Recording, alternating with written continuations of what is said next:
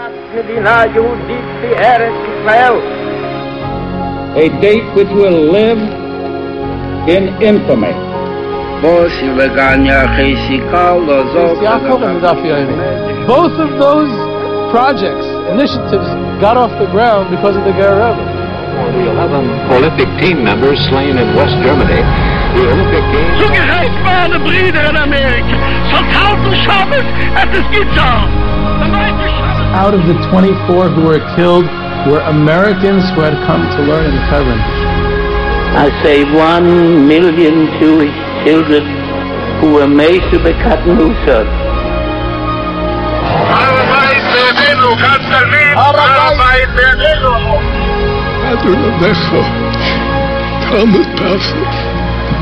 Whoever heard such beautiful words,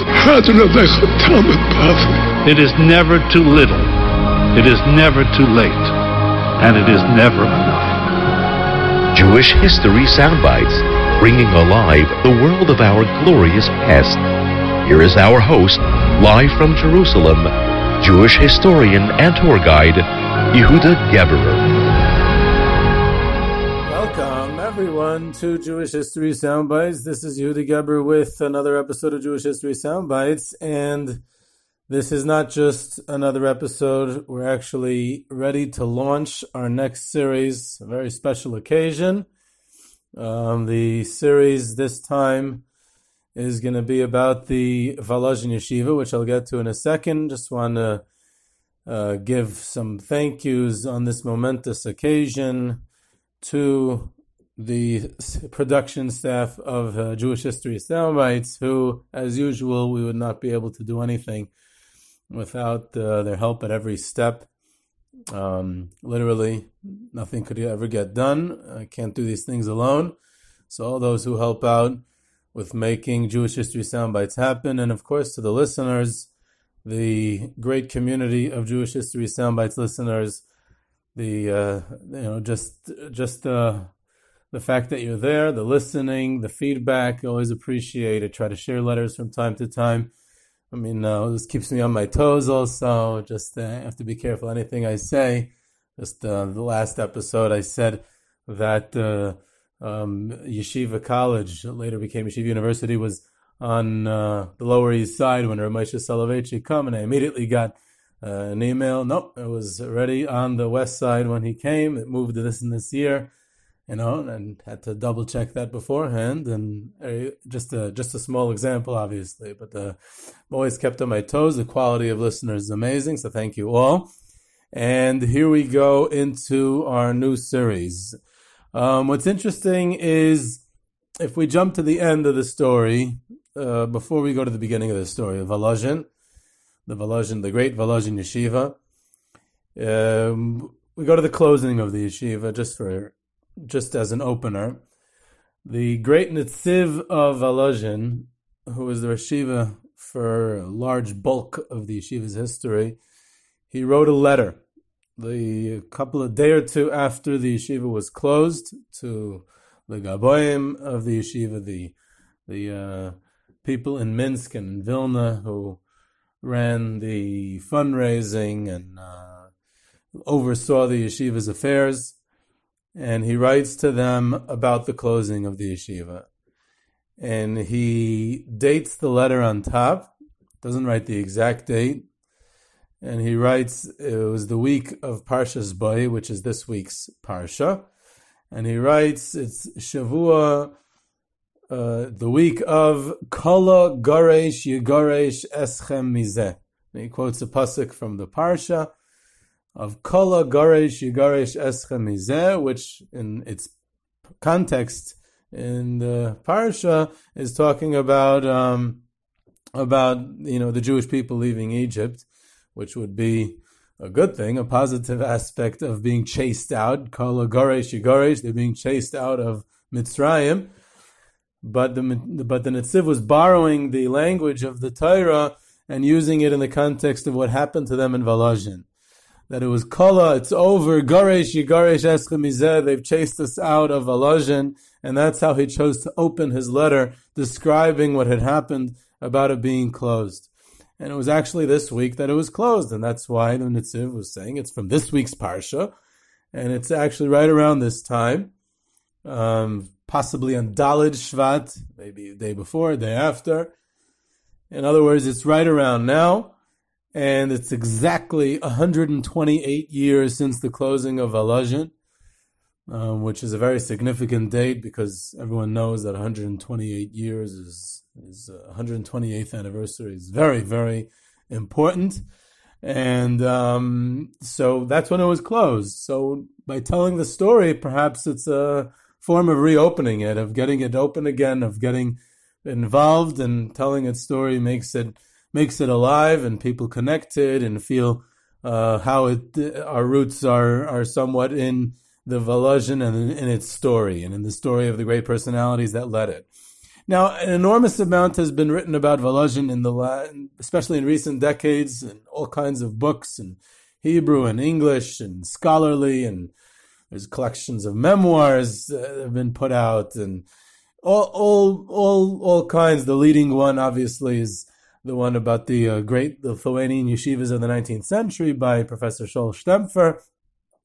Probably the best book on the subject, but there's a large amount has been written, and if everyone's been reading one book or another about it, then what is the purpose of Jewish History Soundbites doing a series about it? So, first of all, because it's still interesting, no matter how much has been written about it, and second of all, the story, it can be told as not just the history of the yeshiva, but it leads us to so many places. And in this series, we're going to be exploring not only the institution and the structure of the yeshiva and the history of the yeshiva through the years, but also how they did their fundraising, which leads us across the Russian Empire and other places. It's about the people who were involved in the yeshiva, the leaders, and what were they like, and the Talmidim, the students of the yeshiva, the alumni, and what they accomplished in a very diverse fields, the Torah of Volozhin,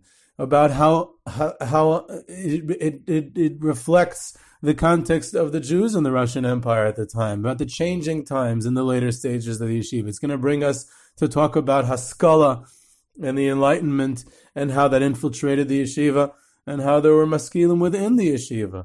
It leads us to Zionism, about how the Chibas Tzion, about how that was also part of Volozhin in its later stage. We're going to talk about the closing of the yeshiva. Why did it close? When did it close? What led to its closing?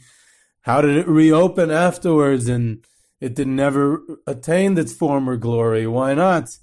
And everything. It's really a springboard to various other topics about how it starts with Reb Chaim Volozhiner and his vision, which we're going to discuss in this episode.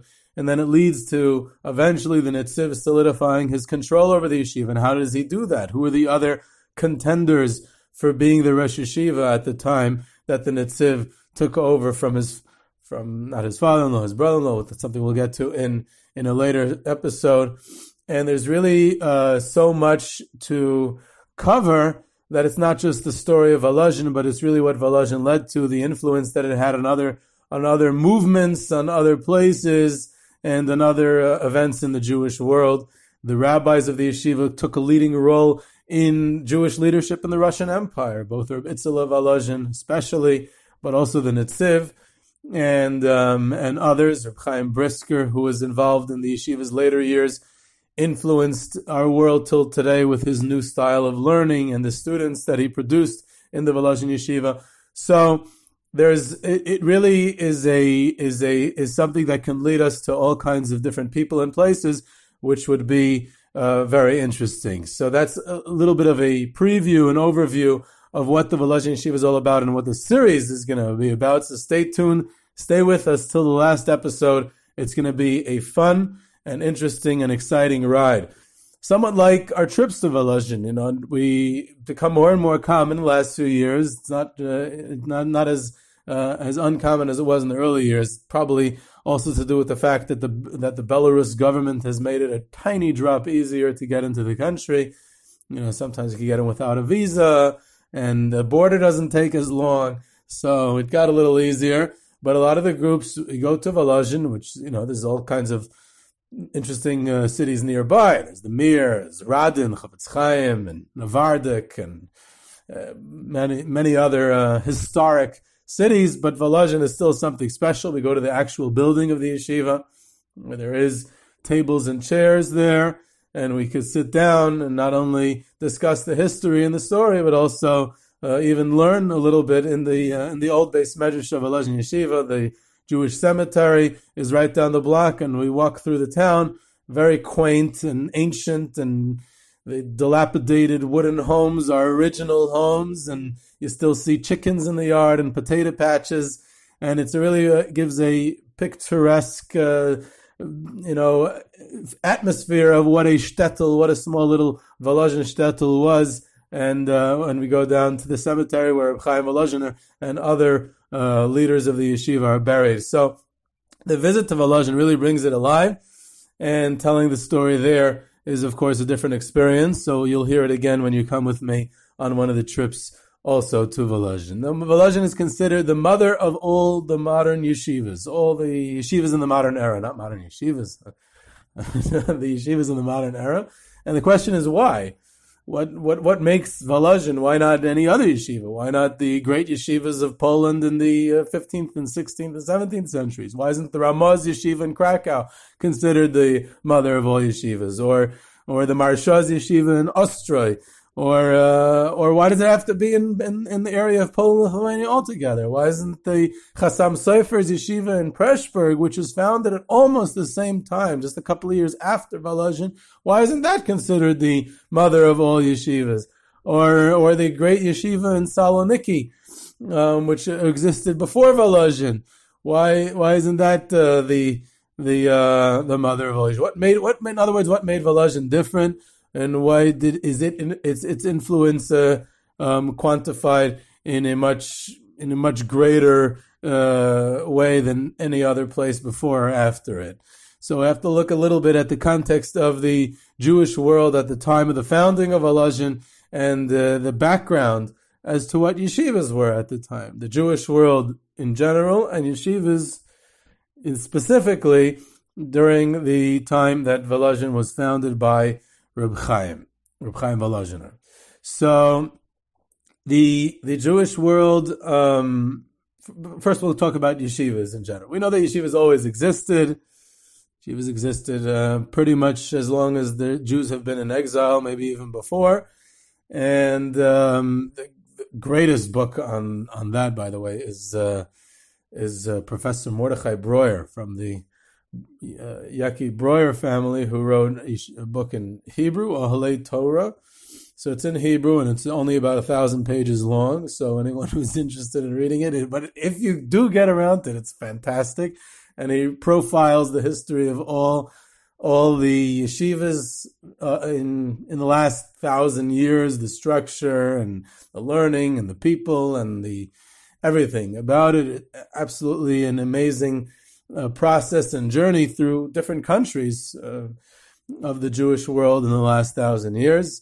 But even before 1,000 years ago, in Bavel, there were yeshivas. The Chazal tell us there was yeshivas there, and then in Ashkenaz, in the Spanish diaspora, especially after the expulsion, it ended up all over. There are yeshivas in Eretz Yisrael. There are yeshivas everywhere. So what was it about those yeshivas? So if we focus on the few hundred years leading up to the founding of Volozhin, the yeshivas in Poland, the Kingdom of Poland, it's before the partition, before it's Russia, the Kingdom of Poland, there are mainly two types of yeshivas. There are the type that belong to the community, the kahal. In other words, it's a kehila institution. It's one of the various institutions that belong to the Jewish community. King Sigmund, however you pronounce it, in the 16th century, 1500s, gives 1567, if I'm not mistaken, gives a license to the Jewish community in Lublin to found a yeshiva. And in there it says that the Rosh Yeshiva is absolved from taxes. He has a standing in the Jewish world. Not only that, he says that the king, this is the official king's proclamation of the opening of yeshiva, that they have a license to open a yeshiva. He says that the Talmidim who come to the yeshiva do not have to pay tuition, which also Volozhin continued, by the way. Tuition is a relatively new concept in the yeshiva that doesn't come from Volozhin. And they should appoint a Rosh Yeshiva, and he should do whatever he has to do in the yeshiva. So that belonged to the Lublin Jewish community. It's interesting to point out, I read recently about the two descriptions in the introduction to Sfarim, of both written in Poland, in the Polish kingdom, in the 16th century, by quite famous people who were more known as Poskim than as Rashi Yeshiva. One was the Sma, and Bishu Falk, and he writes that his father-in-law, who he names, was a wealthy individual, and he generously opened the yeshiva for him. He completely funded it, and he arranged for him to get Talmidim. He recruited his father-in-law, who funded it and opened it, recruited the Talmidim of the yeshiva, and he built him a building. He built a stone structure with several floors, and there was different rooms where they learned, and he thanks his father-in-law that without him he wouldn't have the yeshiva. So that was a private yeshiva owned by the Sma and really his father-in-law, that had nothing to do with the Jewish community in Lvov where the Sma lived. Whereas the Taz, Reb David Halevi, the Turei Zov, who lived a drop after that in Ostroy, actually later on was the rabbi in Lvov, and he's buried in Lvov. We go there as well to the Taz's grave in Lvov, but at the time he lived in Ostroy, which was actually where the Marsha had a yeshiva, but here the Taz had a yeshiva, and he thanks the Jewish community of Ostroy for opening, for supporting, for running. They administrative, they run it, they control it, and they take care of it, and they fund it. So this is a community yeshiva. So those are the two types. In Poland at that time, there's the community-run yeshiva as a community institution, and there is the private yeshiva. And that continues for a few hundred years, has its ups and downs. And the main reason it has its ups and downs is because of its structure. If it's a private yeshiva, so that private person who funded it, as was the Ramaz yeshiva 200 years before that, was also private. It was funded originally by his father, who was a banker from Regensburg and in Germany, and was wealthy, and he arranged for the Rama to have an institution of his own. So if it was private, then the funding can dry up potentially when it's when that person who's funding it is done. So the other issue if it's a Jewish community, then if the community is wealthy, usually it was the big cities. The big cities were more likely to have a yeshiva because then the kahal was wealthy and they could support it. Generally, these yeshivas were small. Both cases, they were small, and very often in the contract that the rabbi received, or the yeshiva received from the community, it was stated how many students they're willing to support. 10, 15, 25, usually not more than that. Sometimes it was 30, 40. If it was very wealthy place, then they're able to support more, but usually not bigger than that. And also, sometimes the community would say, look, we've fallen on hard financial times. We can't collect as much communal taxes as we used to, and therefore we can no longer support a yeshiva, or we can no longer support as many Talmidim as we used to be able to, and therefore the yeshiva would dry up. The main reason why the yeshivas would have their ups and downs was also based on the charisma and the fame of the Rosh Yeshiva. The Marsha's yeshiva in Ostroy was famous not because it was Ostroy, which today no one heard of, but it was a very large and famous Jewish town at the time, so much so that people nicknamed it Ostroy. They nicknamed it Ois Torah, the sign of Torah. That's how the Jews in their Yiddish nicknamed the town at the time. So the town had a renown, but the Marsha was the attraction, and he was the pull to the yeshiva. So when the Marsha died, the yeshiva wasn't as famous. It wasn't as prestigious anymore.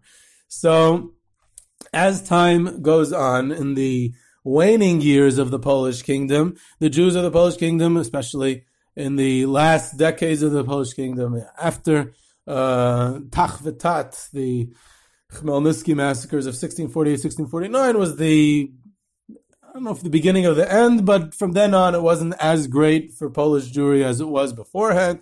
And in the latter part of the 18th century, in the 1700s, definitely economically the kingdom was imploding and it was not good for the Jews. Economically, communities became poorer and there were not as many yeshivas around. And this affected education. This affected the future of the Jewish people. And one of the main sources of why Reb Chaim Volozhiner started the Volozhin Yeshiva is we don't have to guess. We don't have to even make up stories. We can actually know what his motives were, because he wrote an incredible letter called the Igeres HaYeshiva in 1802 during Aseret Yemei Tshuva in between Rosh Hashanah and Kippur to the Jewish communities across the Russian Empire. And he sends this letter to everywhere, and the letter is authentic, and there have been copies of it written and published. And in there he describes, it's an amazing letter, 3 pages long. First he describes how people call him the Talmud of the Vilna Gaon, which he was. He was the prime disciple of the Vilna Gaon at the time. And he definitely was, but in his modesty, he says, no, I was only privileged to know the Gaon a little bit and to meet him a few times, but how can I consider myself a Talmud of the Vilna Gaon? And interesting that he actually devotes quite a bit of the letter to discussing that, his relationship with the Vilna Gaon, and how in his modesty, he doesn't consider himself so great as a result. But then he bemoans the state of affairs in the Jewish people, which is a common theme in rabbinic writing throughout history. Everyone always bemoans the state of Jewish affairs and how it's not like it used to be and how Torah has gone down. So that in itself is not such a novelty of Reb Chaim writing, but he hints at different causes as to why it has gone down. And it's primarily because of the state of affairs in the Polish kingdom at the time, that the communities are no longer supporting yeshivas, which was the fatal flaw of the system. As soon as a community could no longer afford it, then the yeshiva became an economic liability. They couldn't raise enough taxes to support the Rosh Yeshiva, the building, the students coming in. The yeshiva guys didn't have where to eat, where to sleep, because the people couldn't take them in, so the yeshiva simply dried up. The yeshiva guys weren't welcome there. And since it was a communally run institution, you have to understand that if it was a communally run institution, so of course there were local students who came. But the ones who really made the core were the foreigners, the outsiders, what we'd call the out-of-towners, the ones who came to learn in this yeshiva. The ones who came from far away because they were more devoted. They were always in the Beis Medrash. They were the ones who, they were the lieutenants of the Rosh Yeshiva because they were far away from their families, so this was their home. And if it was a private yeshiva, then the yeshiva was essentially their host and their father also. But even if it was a communal yeshiva, they remained devoted to the Rosh Yeshiva. And around that, it was kind of like the periphery of that was the locals, which was the opposite of what most institutions of the Kehila was. So therefore, if the Kehila couldn't afford it, then the yeshiva dried up.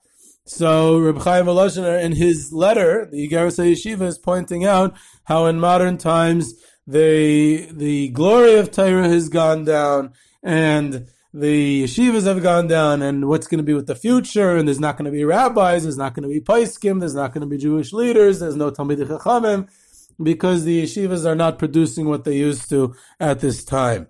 And, there are those who read into this hints is that he's also blaming the Hasidic movement, which is possible. He's saying that there's a lack of, not as, especially in the early years, the lack of respect for Jewish scholarship, which is debatable if that's what he means. I'm not going to get into the whole Hasidic dispute and Reb Chaim Volozhiner's stand on it, because I spoke about that in an earlier episode, but it is possible to read that into the letter as well. But overall, he sees the state of affairs is really lousy. And what's he going to do about it? He's not just a critic. He is a doer. He was a visionary and he was a man of action. He didn't just, like many others, just criticize the state of affairs and bemoan it and say, oh, it's not good and that's it. He said, I'm going to get up and fix it.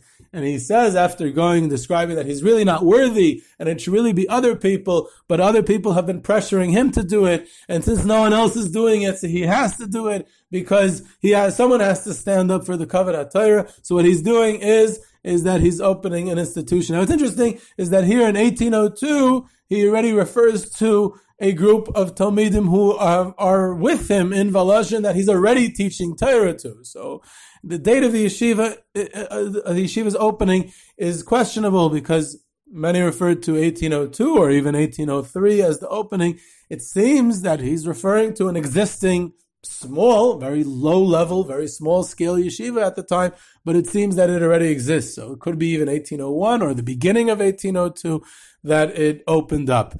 There's a couple of myths surrounding the opening of the yeshiva also.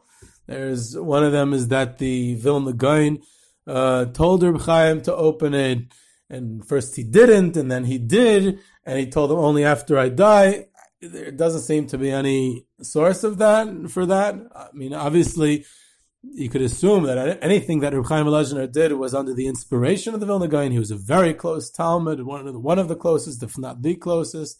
He refers to the Vilna Gaon in his Igeres HaYeshiva and his relationship to him, but he does not say that the Vilna Gaon told him to open the yeshiva, which he probably would have, since he's trying to gain support for the venture, moral support and also mainly financial support. So he would have said that, and so that's one myth involving the opening of the yeshiva. But it's definitely after the Vilna Gaon had passed on. The Vilna Gaon died in 1798. The yeshivas opened up in around 1802. So it's a few years after. Another one involved the opening of the yeshiva is that, I saw this in a couple of places, is that he opened it to combat the Haskalah, the Enlightenment, which was sweeping away the Jewish youth.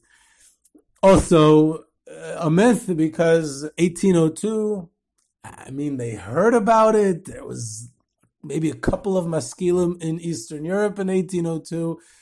Far from a movement, definitely not with any influence or completely negligible influence at the time. It would come a generation or two later. Earliest you could call it as a movement in Eastern Europe were the 1830s. In Germany, it already was. It's hard and far shot to say that he saw it moving from Germany to Eastern Europe. Unless someone told me when I spoke about this, I lectured about this somewhere. So someone raised his hand and said, "What do you mean? You think Reb Chaim Volozhiner didn't have Ruach HaKodesh? He saw that it was coming, so he preempted it. He made a refuah kodim lomako. He preempted it." Okay, Reb Chaim Volozhiner Ruach HaKodesh is definitely not something that I would dispute, but it's also a myth involved in the opening of the yeshiva. So what was so he continues, the Igeres HaYeshiva, he says to them, send me guys to come learn in the yeshiva. I'm going to teach them Torah. He encourages others to do the same. You teach Torah. You should all realize what's happening here. We should all open these style yeshivas. And he says, support me. He says, go, I need your help. I need your funding. I need to build this place, and it needs to run. It needs to be long lasting. And he said, it's not about me. We're building a yeshiva as an institution. And therefore, in this letter, he lays all the groundwork of what would become Volozhin. Everything is already there. And that's what made it unique, and that's what made it different. First of all, let's think about Reb Chaim and his position in Volozhin in the town. Volozhin is a town. It's a place on the Jewish map. It's a small little shtetl. And Reb Chaim Volozhin, why would he live in that? Why did he live there? He happened to grow up there. When he grew up there, his first Rebbe before the Vilna Gaon was the Shagas Aryeh, who was not known as the Shagas Aryeh then. He was only known as like that after he died, which is common. But he was known as Reb Aryeh Leib Ginsburg. He's also called Reb Leib Rosh Yeshiva. Interesting, because there were yeshivas before Volozhin, and he actually had a yeshiva in Minsk, where he had lived before. and he had gotten into a dispute with the rabbi of Minsk, the Rabbi Chil Halperin, the author of the Seder HaDairos, which is a history book, so we like him too. And he spent time in Volozhin, the Shagas Aryeh, and then later he was the Rav in Metz in France, which was a big city and a prestigious, wealthy place. So, and interesting that it even was a big city and a wealthy place, because Metz was an area that was sometimes Germany, sometimes France, but it was usually France, and France for hundreds of years had not allowed Jews to live in France and had kicked out the Jews. They were the first country to do it, even before, actually England was the first one, and then later France, and they did not allow Jews to live there for hundreds of years. So how is there such a prestigious Jewish community in Metz all these years, so much so that eventually the Shagas Aryeh came there much later in the 1700s? And the answer is that even though they were kicked out, but sometimes the French authorities looked the other way, and there were a few Jewish communities like that for pragmatic reasons, which is an interesting story in itself, but it's the history of the Jews in France, which is off our topic. But in any event, the Shagas Aryeh is Reb Chaim Volozhin's first Rebbe, but eventually Reb Chaim becomes the Rav in Volozhin. So he's the rabbi in Volozhin. He was actually the rabbi in Vilkamir, which is a bigger town than Volozhin, for a year, and things didn't work out there. And after a year, he came back to Volozhin, and he never left. He was the Rav there for over 40 years, and someone of his stature could have become the rabbi in a much bigger city, which would have been a bigger salary and more influence, perhaps. But he chose to stay in Volozhin. And so he's the position of rabbi. And at the time, there are many rabbis who have Kehillah-supported yeshivas, small yeshivas, supported by the Jewish community. So why didn't Reb Chaim just do that? What's the Sigeres HaYeshiva sending out to the far and near, far-flung Jewish communities of the Russian Empire? Just joined the Russian Empire. It was right after the partition of Poland. The Polish kingdom now no longer existed, and now they're all in Russia. And he sends this letter out. Why doesn't he just open the yeshiva in Volozhin itself? And the answer is because Volozhin is a small town, and they can't support a yeshiva that he envisions of changing the face of Torah and of the future of Torah and Jewish leadership in Russia. He can't do it in the framework of Volozhin. So here he's putting on a second hat. He's the rabbi of the Jewish community. And this institution that he's opening has nothing to do with the Jewish community. It's separate. And that is the first and main and primary chiddush of Volozhin.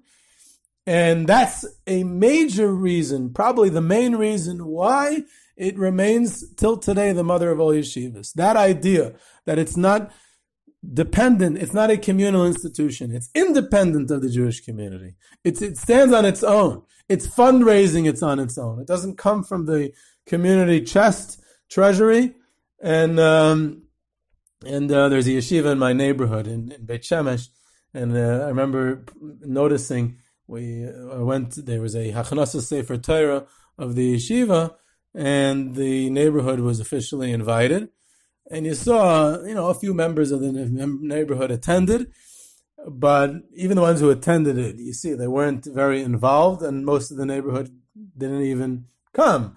And the yeshiva was very animated and involved in dancing and music, and they're very excited about the large yeshiva, a couple of hundred guys.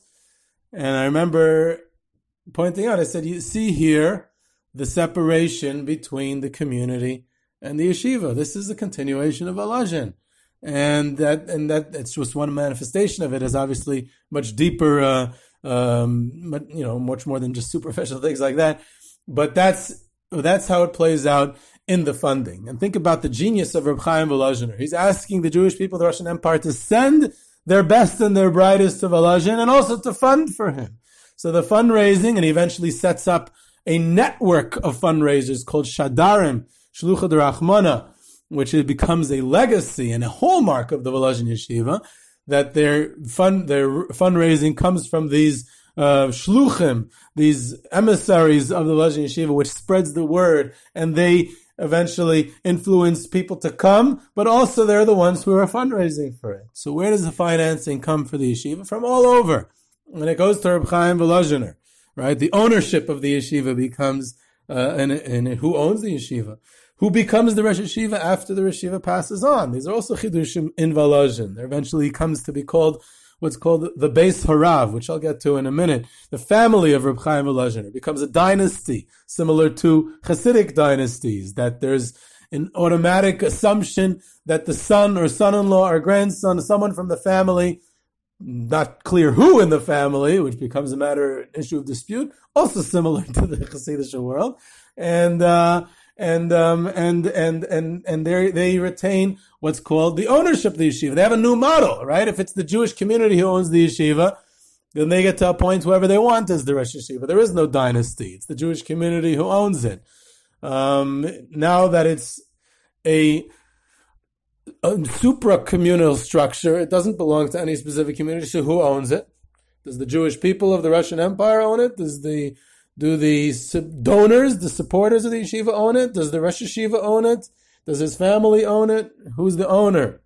But what it fundamentally changes is how the yeshiva is looked at by the local community. Think about how it was before, what we described.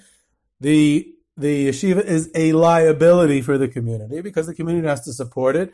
The boys have to eat teg, essen teg. They have to eat in local homes by the generosity and the good hearts of the locals. If they have the extra food to share, then they share it and they're happy to give it.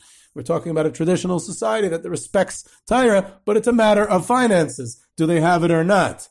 And sometimes the yeshiva is resented because the boy comes in for his lunch and the mother does not have enough food for her children. And now because she said she's going to give food to the yeshiva guy, so this yeshiva bacher comes in, she has to give him food and has to give him a place to sleep, even though there's no room in the house to eat. So sometimes, and that becomes an issue.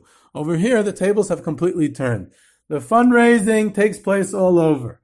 The shluchim, the fundraisers come back, and Reb Chaim Volozhiner has money now to support the yeshiva. So first he's in a local shul, so I don't know if he had to pay rent or not.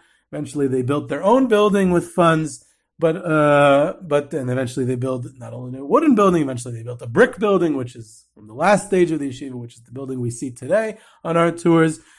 But over here, the yeshiva becomes a financial asset to the community because now Reb Chaim Volozhiner is dishing out money. He's saying, you want to take a yeshiva guy into your home to sleep, to eat a meal a day, so the yeshiva will pay you 3 rubles a week. Wow. So they're bringing in income. So first of all, every community wants to have a yeshiva now because they bring income to the town. The yeshiva is considered an asset, a boon, an economic boon to the town. The yeshiva boy is accorded respect. He's not called a yeshiva bacher. Reb Chaim Volozhiner insists that he be given a new title, a yeshiva man. And they look forward to him coming because to eat and to sleep because he's the one who brings in the income for the family. And the whole structure changes and it brings back a tremendous kavod haTorah, a respect for the yeshiva guy, a respect for the yeshiva, and it's a certain distance. It's not part of the community itself. It's looked on as a certain way as a city on a hill. As this is our Volozhin, this is the Volozhin that belongs to the Jewish people, and this is what's producing the leadership of the Jewish people. This is producing the rabbis, and look at the scholarship that's emanating from there, and that completely changes the dynamic of how it's looked at. So you have the structure, you have the financing, and you have how it's separate from the Jewish community, and you have also in the Igeres HaYeshiva another point, which later becomes the hallmark of the yeshiva, is that the yeshiva survives its founder. It's not based on the charisma of a specific person. Any institution which is based on the charisma of a specific person has a limited lifespan because no one lives forever, and the graveyard is filled with indispensable people, and Reb Chaim Volozhiner doesn't want that to happen, and he emphasizes in the Igeres HaYeshiva that he's building a institution, a yeshiva, and it's not about him, and it really wasn't, even though he was a major influence and he founded it and he was such a great leader. But it was able to survive him and go into the next generation and the next, because it was never dependent on the charisma of a specific leader. It was about the Volozhin as a yeshiva, and it was about the institution at large, and it was about what the atmosphere was and the Talmidim inside, and what was created and the energy that was generated within the walls of the yeshiva, not by a specific individual. And that became the hallmark also of the modern yeshivas, is that even though there were many great personalities in each place, but what made it and what kept it going was the fact that it was an institution that ran on its own. However, it's just as important, if not more important, to emphasize that the history of the Volozhin, as is the history of many places and things, is not a history of ideas or of circumstances or even of institutions. It's a history of people. It's about the people who were there, who led it, Reb Chaim Volozhin and his successors, and the Beis Harav, and it's about the Talmidim, the ones who studied there, the alumni who came out of there, and they left their impact and imprint on the Jewish world. I remember hearing recently from Professor Emanuel Etkes, the greatest historians of the Jews of Eastern Europe, including the Vilna Gaon and the yeshiva world. So it's related to this topic as well. He said to us that there are many historians out there who believe that the circumstances of history create a situation, and the people, the prominent people in each story, are minor players. But most of it has to do with the context and the circumstances, and that kind of leads things along. And there are people who rise up to the occasion that the circumstances have brought, but they're not the ones who actually influence or change. And he said, I can tell you, I'm an old man, and I've spent my entire academic career, is what he says, I'm not saying it, researching individuals for the most part. He's written on the Baal Shem Tov and on the Alter Rebbe and the Vilna Gaon and about many others. And he said, in my view is that it's the people who create and build and influence and change. It's individuals who get up on the stage of history, and the circumstances help. The context helps. It creates a basis for their actions. But the ones who do things are the people, not the circumstances. You need great people to influence events. And it was great people like Reb Chaim Volozhin and his successors who made Volozhin for what it was. It wasn't the building of four walls. It was the people there who, both the leaders and the Talmidim, who made Volozhin what it was. And therefore the focus of this series is going to be on the people. Now it's interesting, Reb Chaim Volozhin creates not only yeshiva, but he creates a family, a dynasty. Like I said, almost like a Hasidic dynasty, which led Volozhin throughout the years until today. Anyone who's a descendant of Reb Chaim Volozhin proudly calls himself a member of the Beis Harav, the house of the Rav, of the Rabbi, Reb Chaim Volozhin, which the branches of which are many. Someone recently told me that his children are descendants of the Beis Harav, so his son is really supposed to be the Rosh Hashiva of Volozhin today. It said in that case, there's a few hundred others who have the same claim to the title, so go work it out with them. I'm not, so I don't have an issue being the Rosh Hashiva of Volozhin, but if you are, then there are quite a few individuals who have that claim. So you have Reb Chaim Volozhin had 2 sons and 2 daughters. One son, Yosef, not much is known about him or his family. His main son was Reb Itzela, who took him over, and it was from Reb Itzela that a large family came out from his son-in-law, Reb Yitzchak Eliezer Fried, who was anyways connected to the Beis Harav through a daughter of Reb Chaim Volozhin, and the Netziv, which was, he became synonymous with the name of the yeshiva. And Reb Itzela had a son who was in business, who was not part of the yeshiva directly as the Rosh Yeshiva, but he had a son-in-law, Rabbi Yeshua Heschel Levin, who was later to play a major role in the yeshiva, and his descendants are also part of the Beis Harav. Now, Reb Chaim Volozhin also had 2 daughters. One was Esther, who married a fellow by the name of Reb Hillel Fried, who one of the hallmarks of Volozhin, which also played a role in many yeshivas that were influenced by Volozhin was the idea that there's an assistant Rosh Yeshiva. There's the Rosh Yeshiva who oversees everything, who not only gives the shiurim but fundraises and is the administrative head and everything else. And he hires the Rebbeim, and he's the one who's really in charge. But he also has an assistant Rosh Yeshiva who also gives a shiur, who's there more around. And that became a hallmark of Volozhin, that there was always a Rosh Yeshiva and there was always an assistant, a Mishnah, a Sgan Rosh Yeshiva, the last of which was the famous Reb Chaim Brisker, but there was one all along. And the first one was Reb Chaim Volozhiner's son-in-law, Reb Hillel Fried. Now the Frieds were to play a major role in Volozhin and in members of the Beis Harav as descendants of Reb Chaim Volozhiner. First Reb Hillel Fried, then his son, who was not only a grandson of Reb Chaim Volozhiner, but marries his cousin, the daughter of Reb Yitzchak Volozhiner, Reb Yitzchak Eliezer Fried, and he becomes the Rosh Yeshiva in Volozhin. And his son, Reb Chaim Hillel Fried,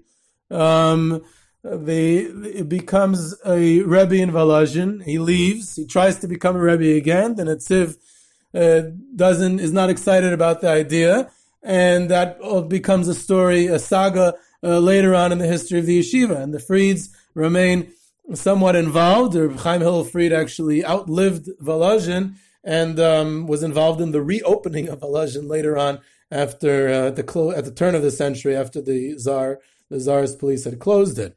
So, and the Frieds remain a prominent family. In fact, the Israeli historians, the Ben Shushans, are descendants. A couple of historians in Hebrew University who made major contributions in Jewish history scholarship are descendants of the Beis Harav through the Frieds.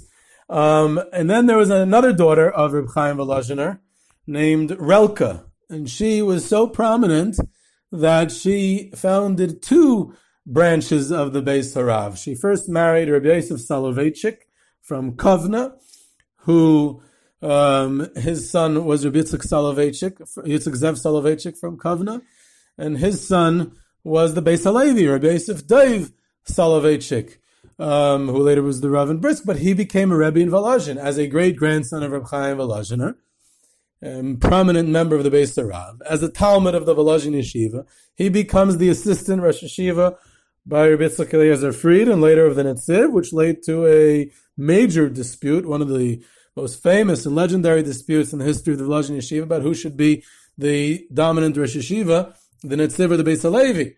But Rabbi Yosef Dov Halevi Soloveitchik was the great-grandson of Reb Chaim Volozhiner through this Relka, and all the Soloveitchiks who came from that, their one connection to the Beis Harav is through this Relka. They, of course, many of them also were descendants of Reb Chaim Volozhiner because Reb Chaim Brisker, the Beis Halevi's son, ends up marrying the granddaughter of the Netziv. So, they're really like a Hasidic dynasty. Everyone's intermarrying here and all staying connected. So many of the Soloveitchiks are descendants through more than one way to the Beis Harav, to Reb Chaim Volozhiner. But this Relka, her husband, the Soloveitchik, died somewhat young, so she remarries, I think his first name was Reb Shlomo Kahana Shapiro, another prominent Lithuanian rabbinic family, and her grandson through this marriage was Reb Zalman Sender Kahana Shapiro, who also learned in Volozhin, and who starts a yeshiva after Volozhin's closure in Malch. And he was a yeshiva in Malch, and his son, Reb Avram Dov Ber Kahana Shapiro, who also learns in Volozhin, and was the famous as the Kovna Rav, the last Rav of Kovna for 30 years until he died in the Kovna ghetto, was the son-in-law of the Minsker Gadol, Rabbi Yerucham Yehuda Leib Perlman, one of the great poskim, great leaders and great Gedolei Yisrael in the generation before the war and during the Holocaust. So Rabbi Avram Dov Ber Kahana Shapiro not only learned in Volozhin, not only was a great rabbinic leader, but he was also a member of the Beis Harav, and his descendants obviously were members of the Beis Harav as well in Israel and America. And so the Kahana Shapiros come from there. In fact, the name of the yeshiva that Reb Chaim Volozhiner named the Volozhin yeshiva was Eitz Chaim, and a common name for yeshivas, and Eitz Chaim Hi, L'Machazikim, but other yeshivas, and I think in Saloniki, in fact, the yeshiva was named Eitz Chaim, and there are other yeshivas throughout history named Eitz Chaim. In fact, the Klatsk Yeshiva was called Eitz Chaim too. So, you could call it Beis Medrash Gavaya, but the original name was Eitz Chaim in Klatsk. But also, Reb Zalman Sender Kahana Shapiro, his yeshiva in Malch, he called it Eitz Chaim. And it was, because Volozhin had closed and he wanted to keep, as if to reopen it to a certain extent. And he himself was a family member of the Volozhin yeshiva and had learned there. So he called the Malch Yeshiva Eitz Chaim. But I don't know if the Malch Yeshiva was actually a real continuation. Anyway, this was part one of our going to be an amazing series about Volozhin Yeshiva. So this was Yehuda Geber with Jewish History Soundbites. You can reach me at ygebss@gmail.com for questions, comments, sources, and of course tours and trips to the great places of Jewish history in Europe and all over. And you can subscribe to Jewish History Soundbites on iTunes, Google Play, Spotify, Stitcher. Follow us on Twitter at JSoundbites, and I hope you enjoyed.